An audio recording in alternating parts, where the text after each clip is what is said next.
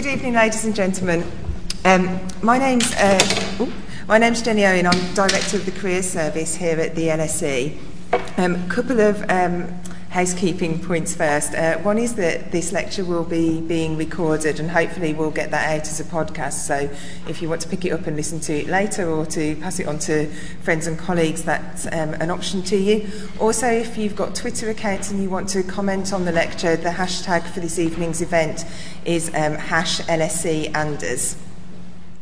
There will also be a book sale and book signing at the end of the event. Books are available for sale in the foyer, and George has kindly agreed to sign them for you up on the stage. So I was delighted to be asked to chair this event and to welcome George Anders to the LSE. For those of you that don't know, George is a Pulitzer Prize-winning feature writer specialising in opinion pieces on the US economy, financial matters and innovation. His new book, The Rare Find, which he's here to talk to you about tonight, is about the search for exceptional talent. As a Director of Career Services, I spend a lot of time listening to employers talk about the war for talent. And whilst the current climate means that there's more graduates than ever searching for less jobs than perhaps there's been in previous years, the recruiters are still searching for the brightest and the best, and so the war for talent remains. And since it's been a catchphrase for the last 10 years or so, if nobody's winning the war for talent, then maybe the time's right for a change of tactics. And with that, I'll hand over to George.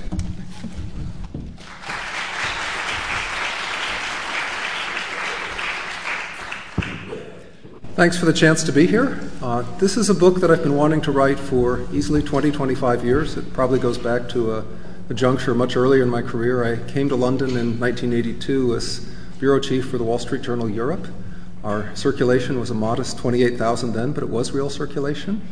And at that time, I was wondering, how do you find the right people for all kinds of fields? I went through the process of being tested by the Hay Group to do a piece about aptitude tests, personality tests, and they told me I was moderately suited for journalism, but I really ought to be a fund manager. It's probably good for everyone's portfolios that I ignored that advice and stayed in writing. But ever since, almost no matter what field I wrote about, chiefly for the Wall Street Journal, but also for the New York Times, Fast Company magazine, and others, if I was writing about medicine, I wanted to know, how do you find great doctors? If I was writing about education, I wanted to know, what does an admissions office know or do or think to pick out the students that they think will be best suited? I had a very interesting month during the height of the dot-com boom, tagging along with venture capitalists trying to find the next Amazon.com. And that was such an upside-down world where they were shooing away the people who were only going to lose $5 million in favor of the people who had a plan to lose $40 or $50 million on the belief that that was going to lead to success. So in 2008, I had the chance to start pulling together examples from a lot of fields and to go out and to look for ways that people could find great talent and sort of solve the mysteries of what does it take to pick the best people. Let's see. Do we have an escape button that works here, or do we have something different? Okay, we're on the mouse. Okay, the arrow moves us forward. Okay. As we noted in the introduction, talent is an area where everyone wants top-flight talent, and there's no end of books that will tell you that the top grading, the hunt for A players, and this notion that somehow talent can be quickly identified and there are people who are unmistakably better than others. It's not that simple. And in fact, when you look at how people fare, this is a survey that caught my eye. It's from New Talent Management Network. When you ask HR managers, are you winning the war for talent? Less than 1 in 5 says, yes, we're winning. The vast majority think they're battling to a draw, and a good 10% say, no, we're losing. So you wonder, if this is so crucial, what are we doing wrong? Strikingly, the higher up you go in the organization, the more frustrating the results become. This is a look from Booz & Company at CEO turnover. More than 1 in 3 CEOs are tossed out for cause, as opposed to allowed to retire. When you get to telecommunications, which is its own sort of pool of trouble, the percentage rate rises above 50%. And CEO turnover, Booz pegs at 13.6%. for all the work that's done hunting for good CEOs, for all of the board work, the search committees, the vast run-through of candidates, big companies still have trouble getting it right. And in fact, one of the later chapters of the book looks at some of the particular frustrations there. I can't help but bring up Hewlett-Packard. It's a company from my home zone of Silicon Valley. It's one I wrote a previous book about. They've gone outside 4 times in the past 12 years for CEO, and we have the faces of the 4 CEOs, Carly Fiorina, Mark Hurd, Leo Apotheker, and the newest, Meg Whitman. We have their tenure, which tends to be getting shorter.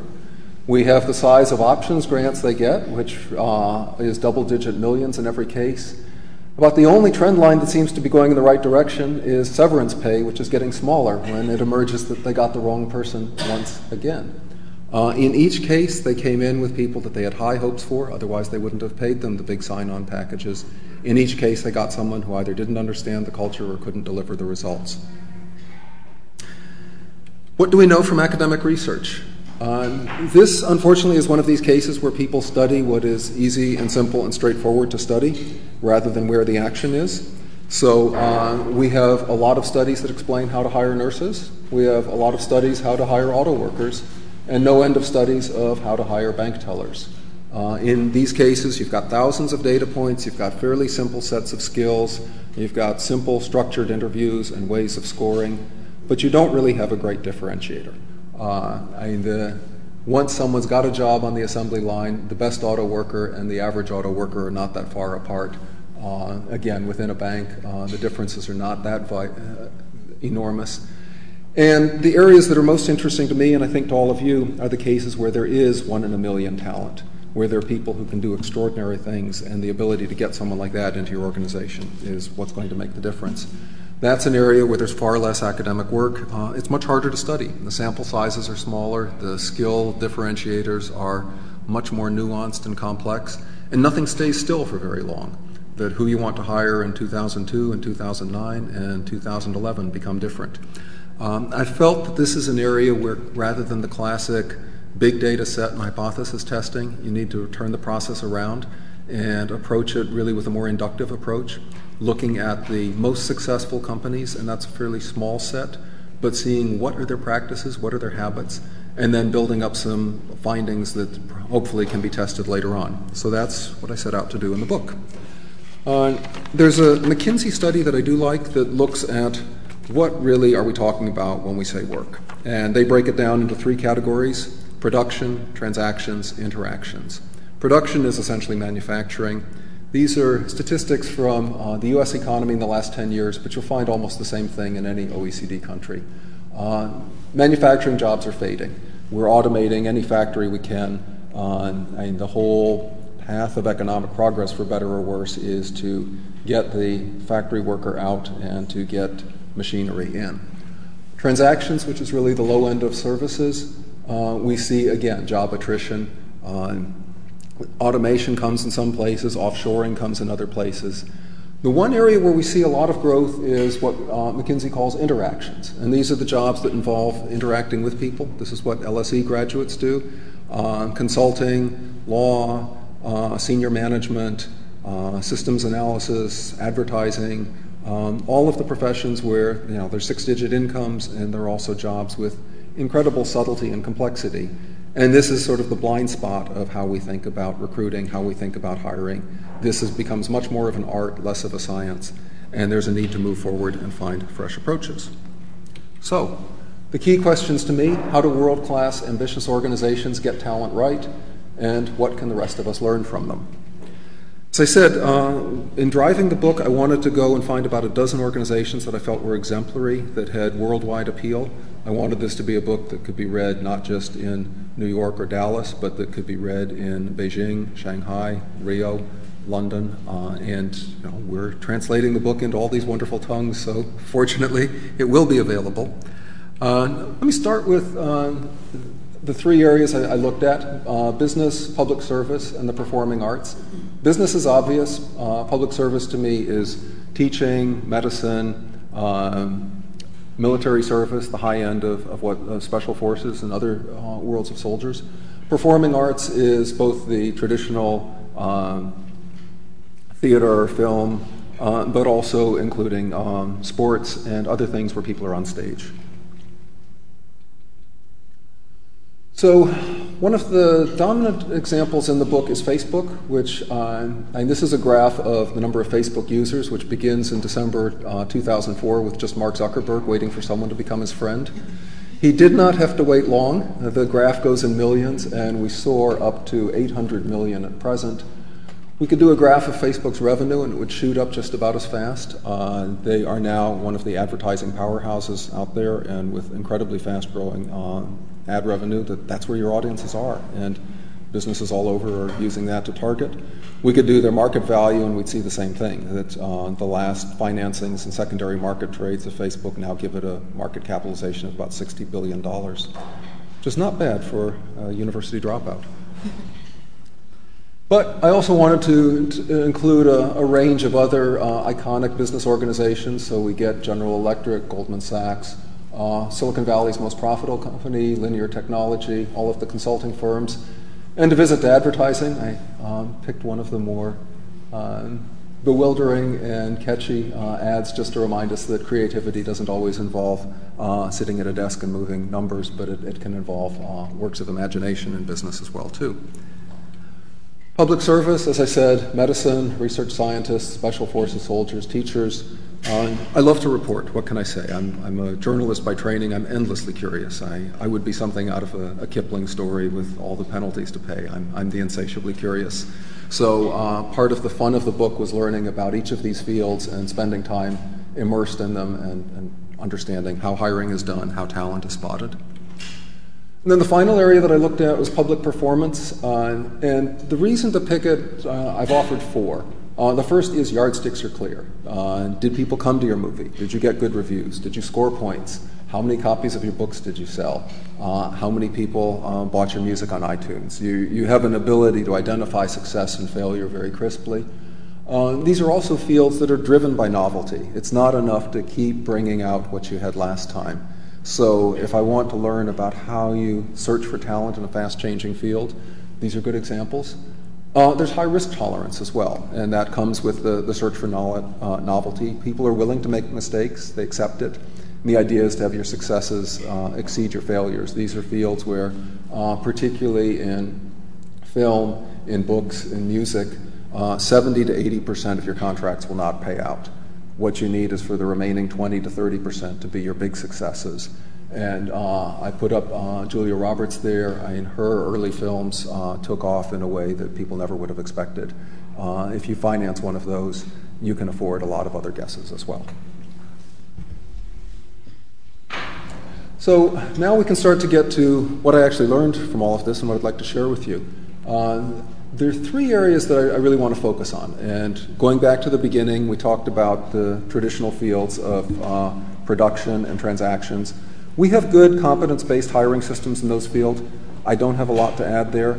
I do have a lot to say about the world of interactions, the world of searching for 5-to-1, 10-to-1 talent gaps. And I split the findings into three areas. The first is the power of the jagged CV. This is a term for people who are extraordinarily good at some things, but have their stumbles and missteps in other areas. Traditionally, they're the ones that get moved into the maybe pile and may not get hired in favor of someone who's got a smoother, more nicely rounded background, and yet they're the ones who astound the world. So a lot of the book talks about how do you identify those people? What is it about the peaks and valleys of their CV that deserve fuller attention? The second area is what I call talent that whispers.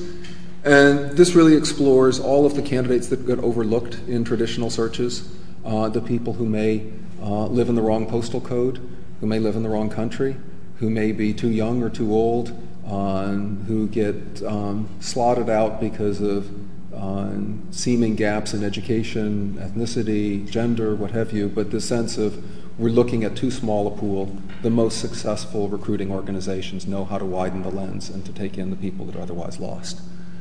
And then the third area is the peril of placing too much faith in talent that shouts. One of the things that struck me looking at big HR surveys is organizations are unhappy with their ability to identify outside talent, but they're slightly more unhappy with their ability to make the most of inside talent. which is a bit terrifying. You've had people work within the organization for a year, 3 years, 5 years, and promotion decisions are still not working out the way one wanted. And when I say talent that shouts, these are the people who seem like obvious successes, but there's a lot more that needs to be known and understood before you know if those really are going to be the people who will pay off for you long term. So 3 big areas to work in. I want to start with what's a rather simple mystery, but I'll do my best to keep the suspense going. You may solve it fairly quickly. When we talk about the Jagged CV, here's a mock-up of one CV that goes on to become quite famous. We've got someone who attended Reed College, a good liberal arts school in the state of Oregon, but not one of America's top 10 universities, for 1 year and dropped out. Limited work experience, and half of it is in an area that's sort of dancing on the edge of legality and illegality. Bright, feisty, and ambitious, and terribly odd personal appearance. Someone who was offered a chance to invest in him very early on said he looked like Ho Chi Minh. Skinny, beard, not the classic kind of well-presented college graduate. So, without giving it away, how many people would back him? Show of hands, please. Okay. How many people would say, too risky, I wouldn't go for him? Okay. You get a second chance on this guy. 20 years later, his work history. Co-founder of Apple Computer, helped launch the personal computer revolution.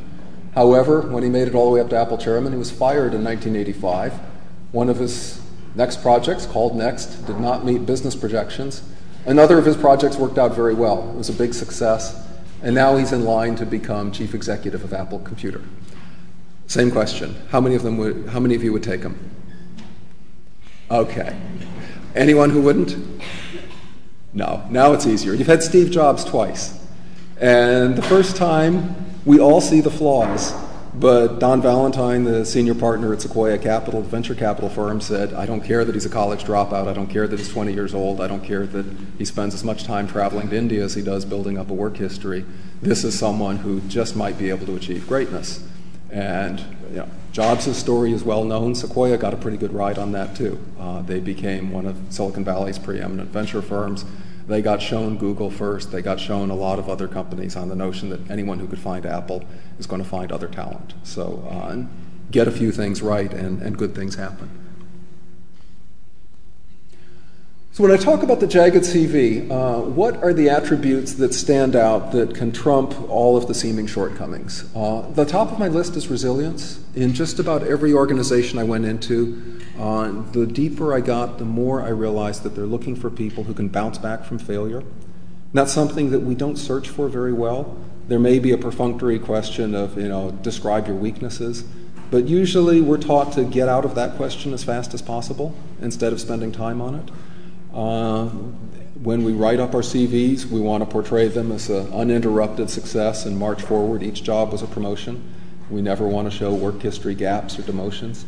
And yet, once you get into the workforce, particularly once you get into higher management, it's a roller coaster. There are projects that don't work out. There are financing rounds that don't happen. There are stock market meltdowns. A lot of things can go wrong, and it's how you deal with the things that go wrong that determine whether you're successful or not. We have a big blind spot here in terms of our ability to assess that. So some of the organizations that impressed me here, I spent some time with Army Special Forces in the U.S., which, after all, learned most of its selection methods from British Special Forces. One of their runs of exercises involves giving people inadequate tools to do a difficult task and then watching what they do. So you have a broken trailer with only one wheel and some rope, some pipe bars, some lashing, and you're supposed to move it 3 miles through sand. And there's no way to get the bars attached well. There are 4 or 5 ways that'll give you a little bit of traction. And the exercise is not, can you solve the problem, but what do you do when you discover that your solution isn't working well? Do you have the persistence to keep pushing on? Do you fix the worst flaws so that you get something workable? And can you hold together as a team, or do you just start finger pointing? That gets them the kind of soldiers that can be left on their own for weeks or months in remote outposts in Afghanistan or the border between Thailand and Burma trying to stop drug smuggling and be effective, rather than ones that go, this wasn't what I was promised, what do I do now? Efficiency, simple virtue, but Often you don't see it in a 1-hour interview. And one of the things that impressed me about top-tier venture capital firms, when they find someone they're interested in investing in, they slow down the clock. Legal documents need to be reviewed. There's a partner who's on a trip. And fundings take a couple weeks, maybe a month to happen. And they're not doing that because they're inefficient. They're doing that because they want to see what gets crossed off of people's to-do lists. Who are the people who week by week get things accomplished? And who are the people who can put up a beautiful presentation about what they're going to do and a month later still have the same presentation without having done any of it? We need to look for efficiency. And it's unglamorous, but it's the difference in many jobs between people who get it done and people who don't. Self-reliance, desire to improve. Again, these play to people's ability to grow in the job. It's not just where you are now, it's what your trajectory is. And the more sophisticated ways of gauging that, the more you get people who are not just promotable once, but promotable 5 or 6 times. This, again, in the world of interactions becomes very important, an ability to influence others without having full control. We're not in a hierarchical world anymore. We have lateral relationships in all directions. Our competitors, our customers, our suppliers are constantly redefining themselves. Who's tweeting about us, who's blogging about us can build up our success or bring it down, and that's not something you can control. And more sophisticated ways of saying, can you influence even if you're not in charge of people, become valuable. Simple one, curiosity. Whenever I've done hiring in journalism, I've said curiosity is the one thing I have to see. I cannot teach it. If you're not curious in the world, you're just not going to find stories. I can help people become better writers. To some extent, I can help people become better organized. But curiosity is the given. Without that, we can't go forward. What doesn't matter? I think you can cut back some of the standard expectations on experience. That experience is the fallback request of if you don't know how to sort people, find the people who've been doing it the longest. But sometimes someone who's early in their career and out to make a mark, or if you're in a new field, there may be no one who has 10 years experience because it didn't exist 10 years ago. A career stumble or two, we've talked about that. And the Steve Jobs example I put up because there's someone who had more valleys in his career than most of us, but in between the valleys he accomplished amazing things. And if you saw only the valleys, you wouldn't take them. Personalities that take a few moments to appreciate. And this goes back to my CEO slide earlier. All of the Hewlett-Packard CEOs who didn't work out dazzled the board. They were charismatic, they were articulate, put them into a whiteboard, and they could perform like no one else. Sometimes the most effective people, it takes a little while to get to know them, it takes a little while to appreciate them. But the time invested to realize who's a person of substance versus who's someone whose best impression is their first impression is a key toward selecting great talent. Second area I want to talk about is talent that whispers. This is a slide that I stole from Chris Anderson, the author of The Long Tail and the editor-in-chief of Wired. He wrote about the way that the internet makes it possible to succeed selling not just 100 of the most popular or 1,000 of the most popular products, but extending out the catalog to things that people may buy only once in a year or once in a decade because it's so cheap to store and so cheap to list on the catalog.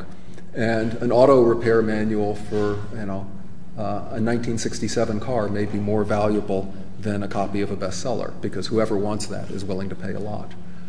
So the graph, the orange area are the very popular goods that you sell a lot of. The yellow area are the more obscure goods that just go on and on and on, and the deeper you can take your catalog, the better business you have. This is true not just for products, but for people too. And I pulled up a list of everyone in the U.S. who's won a Rhodes Scholarship to come to Britain and study since, I believe, 1905 when they got started. And the list starts with America's most famous universities, 328 people from Harvard, 219 from Yale, 193 from Princeton. And then it goes on to an enormous number of single enrollee schools, most of which I as an American had never heard of before. I didn't know we had a Messiah College. I know we've got lots of schools in Arkansas. I didn't know we had Central Arkansas, and I don't think I can place what state Sioux Falls College is, and I apologize, but we've got that too. But somewhere at each of these schools, there was someone who was good enough to earn a Rhodes Scholarship. Add them all up, and there you are in 6th place, the one enrollee schools. And trailing them are an awful lot of well-known schools, but to leave out all of these less known, once in a decade, once in a century schools, cheats you out of your sixth most important source of supply. That's a very stylized model, but it's a place where we've got abundant data. Same principle holds in publishing. I picked out 3 quite successful books, all of which were published by quite small publishing firms for quite small advances. And whether that's Michael Lewis's first big breakout book, Liar's Poker, I'm not allowed to say the title of this, but it's on Bull. It's a book that defies every rule of publishing. It's 80 pages thick, and that's with everything in very large type, about the type that you're seeing on the slide, and very wide margins. It's a book of about 3,000, 4,000 words, and it's written in a terribly pompous analytical style about why we fabricate and make things up and how that's part of human character and the awkward but essential role it plays. It's screamingly funny. And it ended up selling more than 400,000 copies for an advance that wouldn't pay for a holiday in Spain. And then, of course, Harry Potter, which is in a class by itself, which multiple publishers were offered a chance to publish and turned down. It was bought for a song, and it's redefined success. The reason I put all 3 of them together is sometimes it's the small firms that don't have access to the big talent pipelines that do the best here. Big organizations tend to look for reasons to say no, that their pipeline is crowded. It's easy to knock out the oddball candidate. But a willingness to take a chance on talent that whispers is something that small houses like Norton, ones that are just getting started in children's books like Bloomsbury, or ones that expect to publish the obscure like Princeton, are able to do. When I talk about talent that whispers, the question that should be on your minds is, okay, if you're saying widen the search, how can we do that when we already have too many candidates coming in, when we don't have enough time to screen? And thanks to the wonders of clip art, here's a stylized version. Stacks of resumes, stacks of CVs, and one faraway programmer. How do you find him? What even makes it worth trying to find someone? And I want to take a moment to tell a story from Facebook. I promised you a bit of Facebook tonight. And they had a very ingenious way of looking for the long shot talent and getting the cost down to almost zero. And not just the dollar costs, but also the human energy costs. It's hard work going out and recruiting. It's hard work prospecting. And to go on a lot of trips and come home with no one is draining. You want to go to the main talent pools. So what if you could go to all the talent pools in a fraction of a second? And what if you could tap into them with a few pennies of cost on your part and get a pretty good assessment of someone? And that sounds both magical and unrealistic. But the way they did it was to create very intricate, catchy, appealing computer programming puzzles, quite similar to the actual work you do, and then post them on a Facebook jobs page with a welcome to all comers. And the result was they would get about 200 submissions a day, many tens of thousands a year. And they could score all of the entries automatically and then identify the best 1% and call those people up and see if they want to come for a job interview. And Facebook ultimately ended up hiring 118 people that way. The landmark case to me is a programmer named Evan Priestley. Never quite finished high school. He got frustrated and annoyed with his teachers. Never quite finished college. He got, once again, annoyed with his teachers. The school was too slow.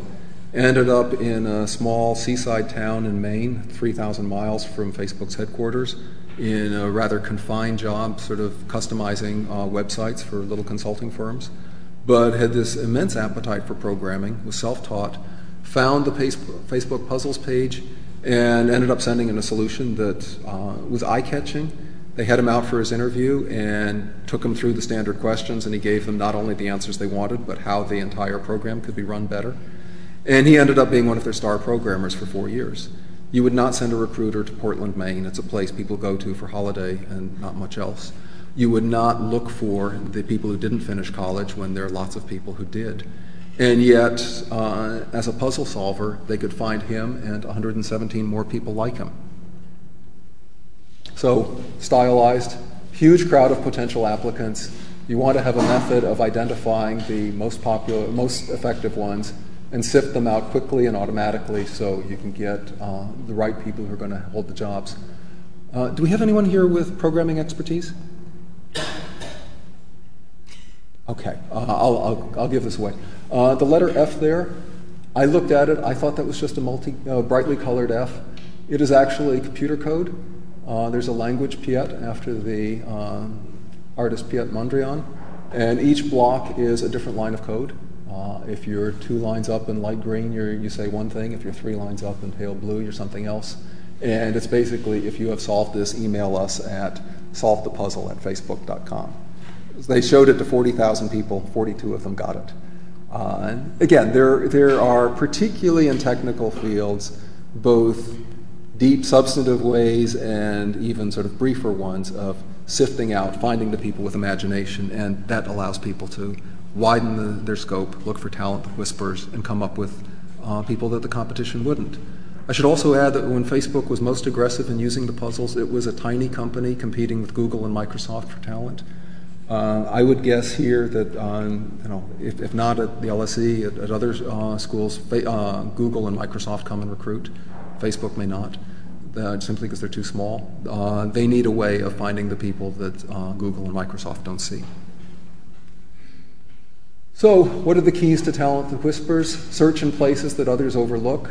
And I went through geography, gender, ethnicity, non-traditional career paths. I should have put in another bullet point that says keep your costs down, either by using the kinds of automated methods I described or by using volunteers. If you're in a catchy field, it's remarkable how many people are willing to help you at no cost. And whether that's alumni, whether that's employees, the idea of helping to bring in talent to a place you care about and helping to do a favor for people who you think would succeed. There are deep pools of people that are willing to do a lot there. And then the final one is be willing to ask what can go right. That we spend a great deal of time asking what can go wrong. That's a good question. It's important. It's worth asking. But if we think only in terms of starting with a pool of candidates and knocking people out one by one by one by one until we're left with the last few survivors, we miss the people who have a few remarkable skills that could take them to greatness. And yes, you can find a reason not to talk to them, but why not think first what can go right? Talent that shouts. I'm going to cover this quickly because I want to have enough time for questions, but 2 points to make here. Even when you think it all looks perfect, you need to ask, is this a good match? Do skills, desires, and needs fit together? Often they don't. I spend several pages looking at the sad case of Harvard's search for presidents. You'd think America's top university that's been doing it for 300 and some years would have it down cold, but even they don't. Their most frustrating search was the one that brought them Larry Summers, the former Treasury Secretary, and I looked at their formal list of requests. Number 1 was, academic reputation, and he's a towering economist. He's one of the great economists of our time. Number 4 was tact and diplomacy. But if you think about what university presidents do, the job is all tact and diplomacy. You have an uprising in the faculty, you need to sort it out and figure out how each side can settle. You have students who are unhappy with tuition increases or breakdowns in facilities, you need to solve that. You have some horrible life event that happens on campus, you need to be the force of calm. And Larry Summers is many things, but tactful he is not. And I won't pick over the details of his adventures at Harvard, but it's safe to say that by the time he left, the faculty senate just couldn't abide him anymore, and he left with far fewer friends than he started. He went on to do just fine in the Obama administration, but their next president, Drew Gilpin, she's an accomplished historian, but she also has a great deal of people skills, and she's been a much more effective president for Harvard. So even when people look perfect, you need to ask, is this a good match? What do we really need in the job? Second question, are we paying too much? That it's great to get good people, but you can overpay. There's a phenomenon called the winner's curse, which was first found in bidding for oil leases, where 15, 20 companies would bid, and invariably the one that got it paid too much and never got the yields it wanted. And you put that many people in a room bidding, and almost by definition, you're going to overpay. So I'm going to let Tom Cruise teach this point to us. Here are very successful films of his from 4 stages in his career. We start with Risky Business. He was just getting started. They hired him for the sinfully low pay of $75,000. The movie brought in $63 million in the U.S. and at least as much abroad. Top Gun, his pay is moving up now, but still less than 1% of the global box office went to him. You could make an argument that if you're the star in a movie, it'd be nice to get 5%, 6%, 7%. That's probably fine compensation. We get to Mission Impossible. Now he's got an agent who knows how to negotiate extraordinarily well. This is, I think, his most successful film, $70 million for him, including an earnout on the box office, $458 million in revenue. The line keeps going up. Mission Impossible 3, less successful film, but he gets more. And you're stuck in a situation where once someone becomes known as a star, there was always the risk, would he go to another studio? And Paramount or whoever was signing him at the time felt they had to pay top dollar so he couldn't be bid away by anyone else, and you're back in the winner's curse. At some point, signing even Tom Cruise for a blockbuster becomes uneconomical. I want to conclude by talking a little bit more broadly how we redefine talent hunts. And remember the slide, we've by and large solved production, we've by and large solved transactions. We're still working on how to solve interactions. That's really the area I'm focused on. And that's where all the job creation is, and that's also where the difference between the adequate or even the reasonably good employee and the standout can be 5 to 1, 10 to 1. So let me sum up the lessons in the book. I'm now giving you essentially the final concluding chapter, but I want to take you through the points there. First is widen your view of talent. We talked about this before. Compromise on experience, don't compromise on character. Second, seek out the jagged CVs and talent that whispers. These are the two zones that most organizations overlook. Third, on the fringes of talent, ask what can go right.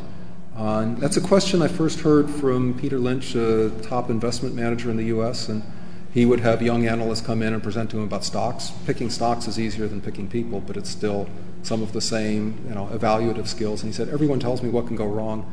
I need to know what can go right. And I think that willingness to do the same thing when you're thinking about hiring is just a matter of pointing your feet in a different direction. And done judiciously, it can bring an extraordinary difference for the better. Finally, take tiny chances so you can take more of them. You can buy a lot of books for £1,500 and hope that somewhere along the way you've got the next Harry Potter. If you're signing a lot of actors for $75 million, all you need to do is get one or two of those wrong and you're not a studio boss anymore. And that ability to spend carefully and to be willing to take your most aggressive risks in your least costly areas. We see this in organizations that set up satellite businesses, that have branch offices where you can start to bring in the interesting people and decide, are they going to succeed? And if so, can we put them on bigger projects? Second point, find inspirations hidden in plain sight. One of the things that startled me is how many places start their job search without knowing what they want, because it's so much fun to go talk to candidates. And there's power, there's excitement, there's drama in the interview. It's exciting when you find someone you like. It's kind of empowering when you find someone that you can ding. You sort of, have a tone of superiority and judgment, and well, we avoided a bad one there. But when there isn't agreement about what you're looking for, or when the definitions are hazy, or when you've lapsed into cliches that don't really describe what you want, you're not going to have a successful search. So be brave, be clear-headed about defining what it takes to succeed in each job. The area that people overlook the most is conflict. What level of conflict do you have in the job? What approach toward conflict resolution do you want? We tend to have a very hard time talking about disagreement and stress and the like. I was talking with someone, and whenever you see a job specification that says sense of humor appreciated or required, they're usually saying we've got big stresses and conflict here. We're not looking for someone to tell jokes. We're looking for someone who can guide us through the tough patches without people suing each other or quitting or creating havoc. Be upfront about that. You'll find the right people then. Second one, be willing to use your own career as a template. I think, again, classic hiring theory says be dispassionate, be neutral, go entirely by the numbers. Sometimes that's good, but I think we know a lot from what we've seen, not just what worked for us, but sometimes what didn't work for us. The people who had other skills than us who went on to do well. I found this particularly in sports. People are there's an easier vocabulary, but some of the best coaches and general managers are ones who were not spectacularly good at the game, but had a real appreciation for the people who played better than they did, and the difference between being an adequate and a star performer. Next area, use auditions to see how and why people achieve the results they do. Chapter 5 of the book goes into this in great detail. I think there are far more fields that you can audition for than just theater. To some extent, investment managers, sales, even general management Watch people in action. And that's what my point about the venture capitalists. See what people do as they're trying to get the company going forward. You'll know more if you have a month-long movie of an entrepreneur in action than if you just have one static picture of where they were for an hour. And finally, master the art of aggressive listening. This is a wonderful term, and just so that I don't give you the entire book for free, Chapter 11. There are a couple pages in there that if you're in recruiting, if you're in hiring, these are tips that people at the top of search firms for 30 years have said, if there was one thing that I learned the hard way, it's how to be an aggressive listener. So it's in the book. Final area, simplify your search for talent. My opening point asked you to widen your search, and if you're going to widen, that might mean more work. In fact, to some extent, it by definition does. So here's a way to get that time back to make your job easier. The first is avoid those 20-item checklists of we want everything. They're unrealistic. If you have too many priorities, you have no priorities. So when I went back to the slide with resilience, efficiency, and the like, most searches, if you come down to 2 or 3 things where you say, this is what I really need, everything else I can work with, it'd be nice to have, but I can either teach it, I can train it in people, I can compensate for it. These are the indispensable things I need. Your search will go a lot faster. Second point, insist on the right talent, and that was my Larry Summers example. Don't be misled by someone who's a spectacular achiever in an area that's irrelevant to what you're actually trying to do. Third one, push your best candidates to grow even stronger. The past couple days I've been talking with people who've made the point that money alone is not enough to win loyalty. And if you have extraordinary talent that shouts, people will stay and people will do their best work if they feel there's some big life-defining goal that they can accomplish working with you that they couldn't accomplish anywhere else. I think Martha Graham had the phrase of divine dissatisfaction. And you'll see that in a lot of very talented people, that desire to get to somewhere that they aren't quite there yet. And if you can play to that and give people a chance to feel, this is the place I could do the best work of my life, you'll have far fewer complaints about what they're getting paid and how good or bad the buffet is. And the last one, become a citadel of achievement. Quality people like working with each other. Once you're known as a place where the best people come, it snowballs, and it's hard work to take the talent curve up a bit. It's a lot of devotion. It's a lot of near misses. But to get to that point where, Pixar is an example I spend time on. The very best animators in the world don't want to work anywhere else. And also the system polices itself. If you have top animators interviewing other candidates, they don't want to take someone weaker than them. They want to keep the talent pool going up so that their lead over the DreamWorks and everyone else keeps widening, so they make films that no one else has ever made before. So, summing up of the summing up, I want to take a moment to acknowledge what the book is not. This is not the definitive last word on hiring. This is a huge field. I'd like to think I've made a few interesting contributions, but I'm humble. There are people who've worked in this a lot longer than I have who can give you much more detail on many areas than I can. What I think I've offered is a conversation starter, and this is a way to get out of some of the ruts that I talked about in the beginning and perhaps point feet in a different direction, think about hiring in a different way.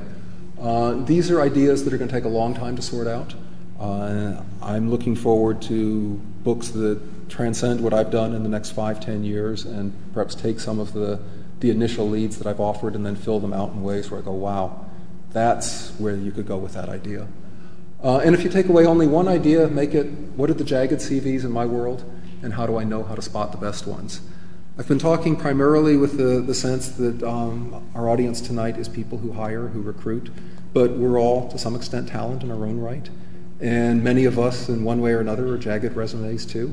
So the jagged resume you may care about the most is yourself, and think about where can I be perceived for my strengths, where can I make the most of them, what's an environment where whatever limitations I might have aren't going to be held against me and can either be filled in or offset, as opposed to being stuck in a job where I'm asked to be someone that I'm not, and I never get a chance to show what I can do. That's it. Thanks very much. I'd love to have your questions. Q&A is always my favorite part, and particularly university talks. I'll go anywhere to talk to a university audience. These are learning experiences for me too, and the conversation is terrific. Thank you.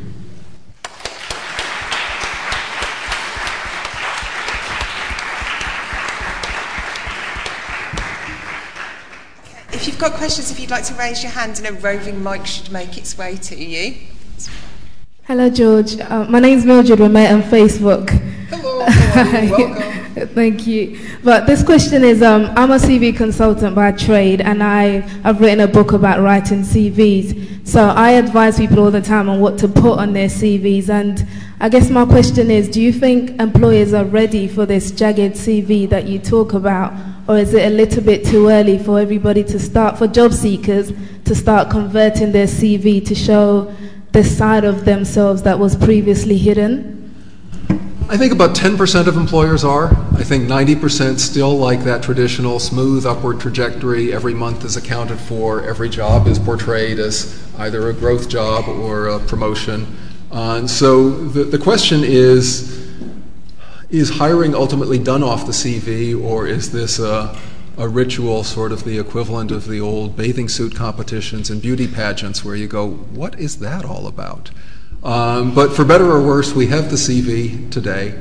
I'm going around talking to employer groups, and one by one we'll try and get them to widen their horizons, do some of the things talked about. But I think, again, when I said this is a multi-year process, maybe even a multi-decade process, I see some signs that people are doing more work with simulations, more of a sense to get a deeper understanding of candidates. But particularly at an economic time like now, where you have dozens of applicants for every job, you probably have to do what you need to in CV land to get the interview, and then the hope is that the interview process can upgrade and do more to draw out what's not on the CV. So maybe the flip side question, if you're new talent, say just out of LSE, how would you increase your options of getting attracted by the big firms or companies or whatever you're looking for? We talked about maybe it's going to be a bit too risky, go for the jagged CV, but there are any particular tips that you'd suggest? Are we talking about students looking to get their first job, or at what stage are we coming in? Yep, students is fine. Students or people partway through a career, but maybe students, given the audience. So one of the things that impressed me at Google, which I hope other people do, and this is a practice that can catch on, they spent their first few years reading resumes from the top down. What's your grade point? They got weirdly obsessive about high school entrance scores for university. And more recently, they've realized it's the bottom part of the CV that may tell you more about the person, what their passions are, what their achievements are. And I'd say, especially in a crowded job market, being able to stand out in some respect, that there's always someone who got one more perfect grade than you did, and that's a hard race to win. But I'd say commitments outside of school or student groups, student organizations, that sense that you led a rally, that you raised money for a cause, that you were on the BBC talking about something, look for a way to stand out, that the achievements within the classroom sort of get you into the pool of the considered, but it's the achievements outside the classroom that are more likely to make you emerge as the person where you go, wow, we need them. Mm-hmm. I'm just thinking about the way that when we're kind of looking at people in jobs, we're looking at people from their backgrounds, often in education, and how they've done in universities and such. Is there a question really of whether you could find these people, whether universities could be looking for these kind of unique candidates when someone is kind of like 12 or 16? Where how do we identify talents at that kind of age?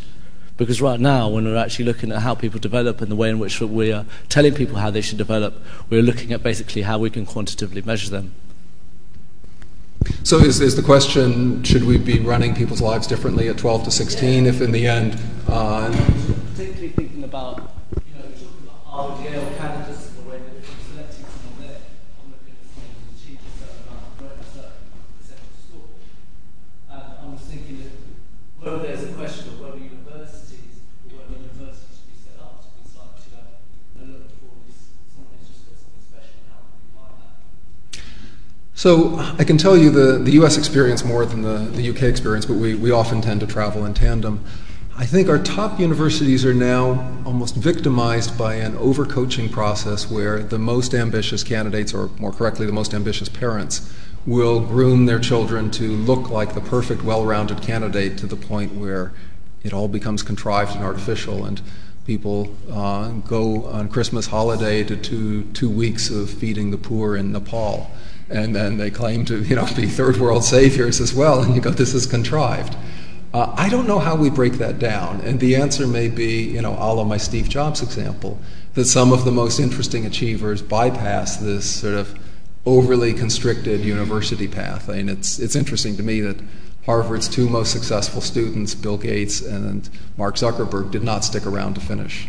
And I think we may be in the late stages of valuing a trophy university education more than we should.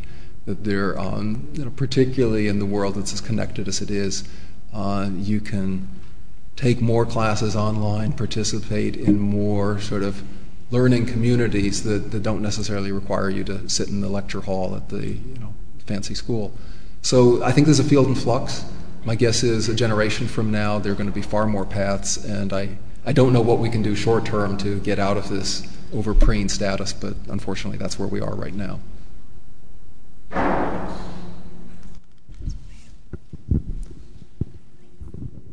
Thank you so much for coming. This was really informative. I particularly appreciated the Facebook example of posting a program. I know that with a lot of hiring that we've done on multiple levels at my former employer, we would have a test of sorts in a scenario that had to be acted out, but it was inverted. It was after they got the interview. And in that regard, there's been many instances where we are quite dazzled by candidates, and then at the end of the day, when they start, you're putting the pedal to the metal and they're actually immersed in the work environment, they're not performing as desired, irrespective of integration, education, training, interpersonal exchanges, etc.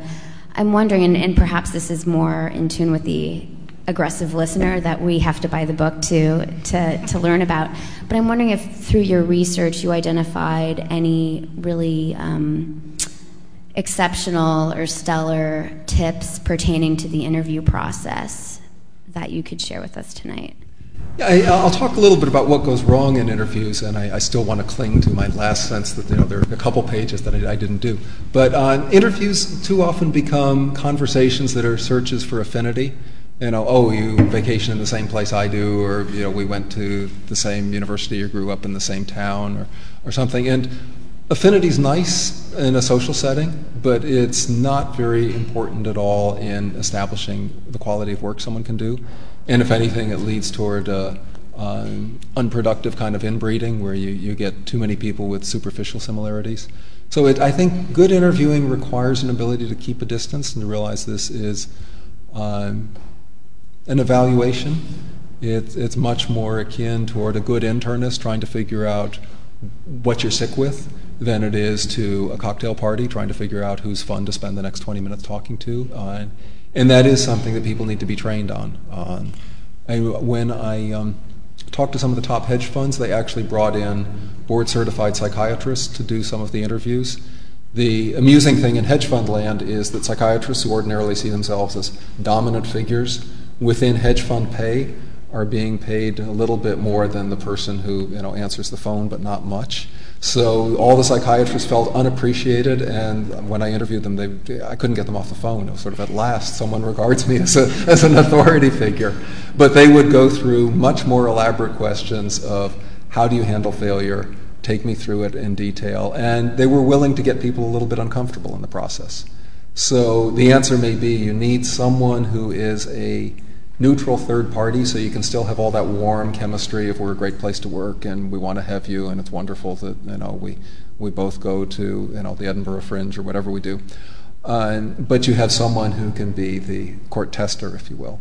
You may need to just break up those two roles. Yeah.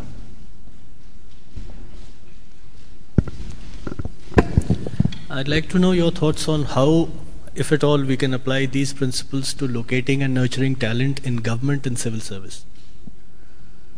Well, you've got two issues within the civil service population. Once someone is in, they're in for life.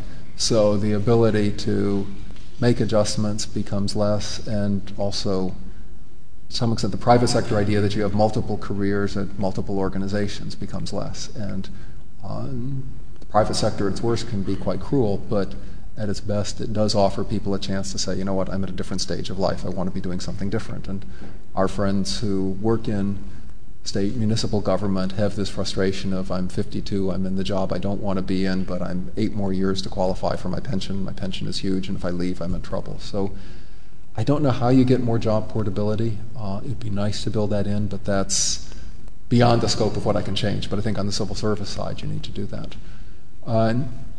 I'm seeing more of, at the higher level appointed positions and the ones that rotate in and out, I'm seeing more of a willingness to set up arrangements where people can come in from the private sector for a year or two, apply their energy, apply their ideas. I did an interview with a former Microsoft guy who's now Chief Information Officer of the U.S. government, so he has $80 billion to spend.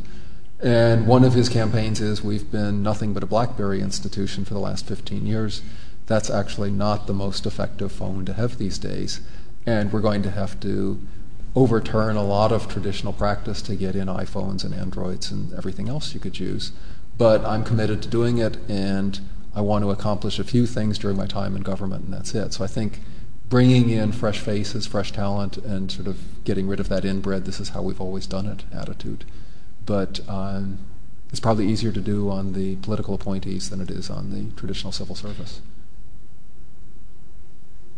Yes?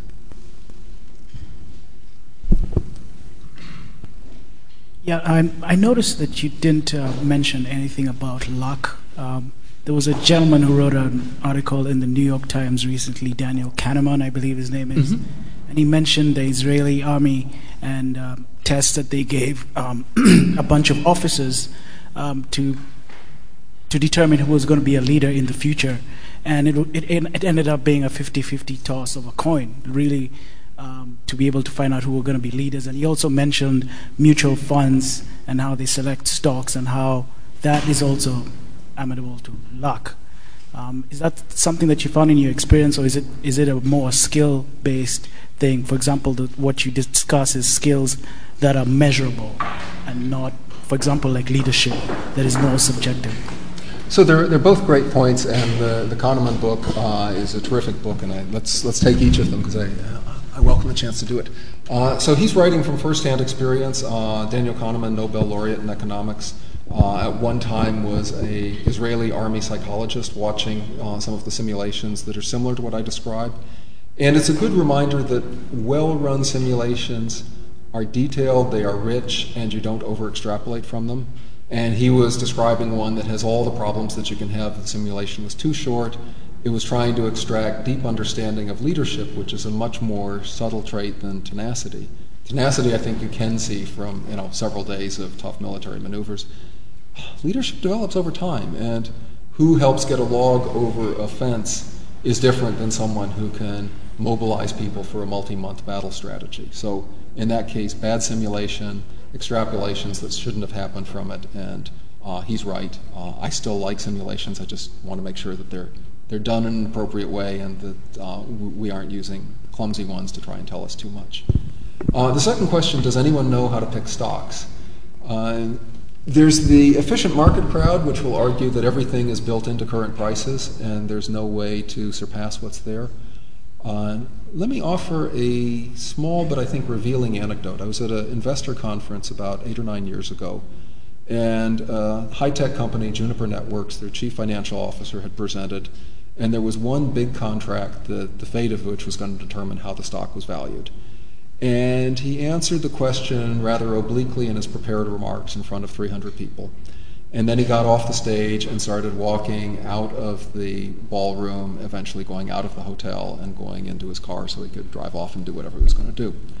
And there were about 15 analysts that got up and began to follow him as he walked out, asking more questions about the contract.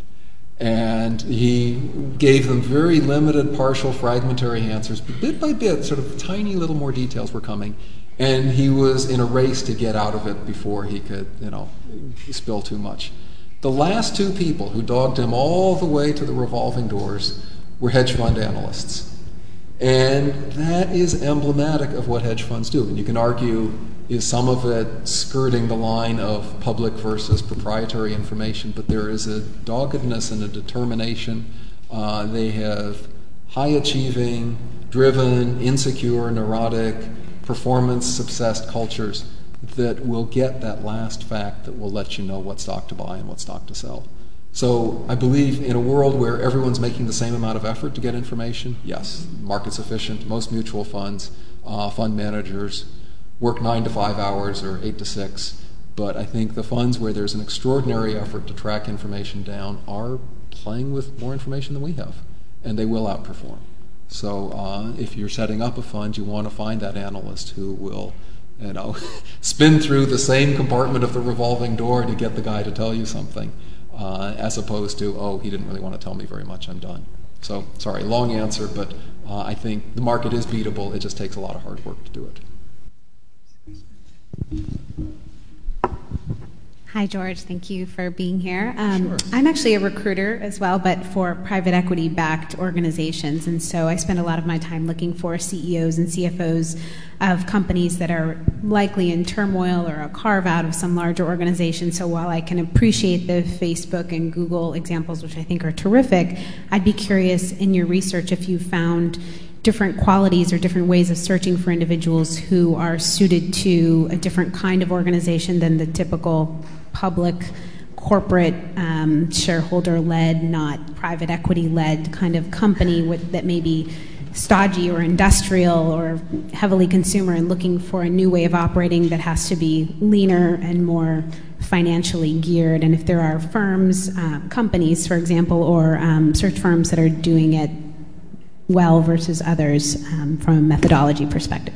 Have you seen Steve Kaplan's study out of the University of Chicago? Oh, okay. Oh, this is a great one. We have a paper that he had done on it that we just ran out at Bloomberg View, and I think if you go to bloomberg.com/view and put in Kaplan, you'll get it.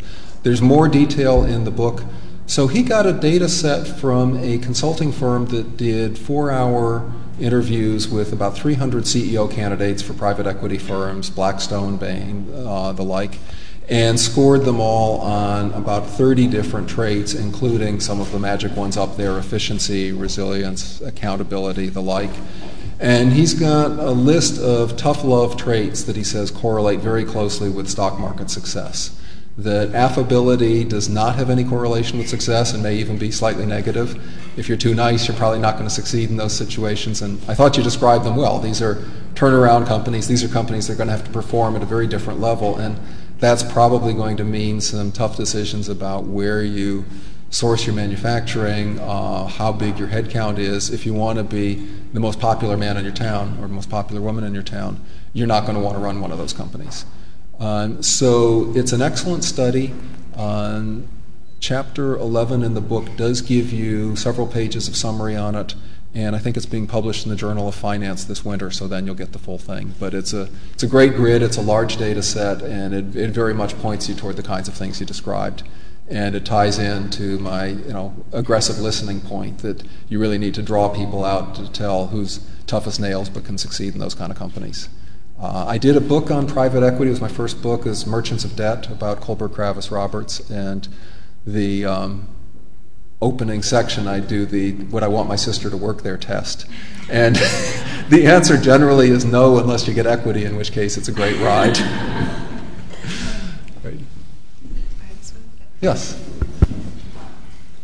I just wondered whether through your research you've come across companies that are very, very bright, creative talent who not just want to work for the company, but also want to do their own things on the side, and how the companies, the employees, the employee company feel about that.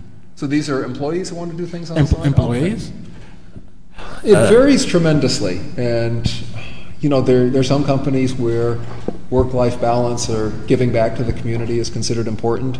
There are others where they would like as many waking hours out of their employees as they can, and particularly if you're going up the management track, part of what you do is to show that you can come in earlier and leave later than anyone else. And an archetype of that is General Electric, and in fact a big part of their selection process involves their corporate audit staff program, where people are transferred from not just city to city, but continent to continent. And you have 6 months in Latin America, you have 6 months in Asia, you're working for a different group, and the company becomes your life. You live in a company apartment, you go out for drinks with your company buddies, and it's a training program, but it's also a selection program of, do you want to live that life? And the people who do tend to rise very high in the company. I think of their top 30 officers, 10 or 11 of them went through this program, and it's a small program. So Fast Company magazine, one of the places where I had the privilege of working in years past, tends to do a lot of articles about the Patagonias of the world and other companies that have a deeper commitment to social responsibility. It can be done. It helps to be in a high-margin business. If you're in a low-margin business, you're struggling as hard as you can to just make the numbers work on any basis. But there are islands of creativity and enterprise where that happens. I just think that's always going to be part of the mix, but unlikely to be a dominant part, as much as we might want to see more companies do that. Yes?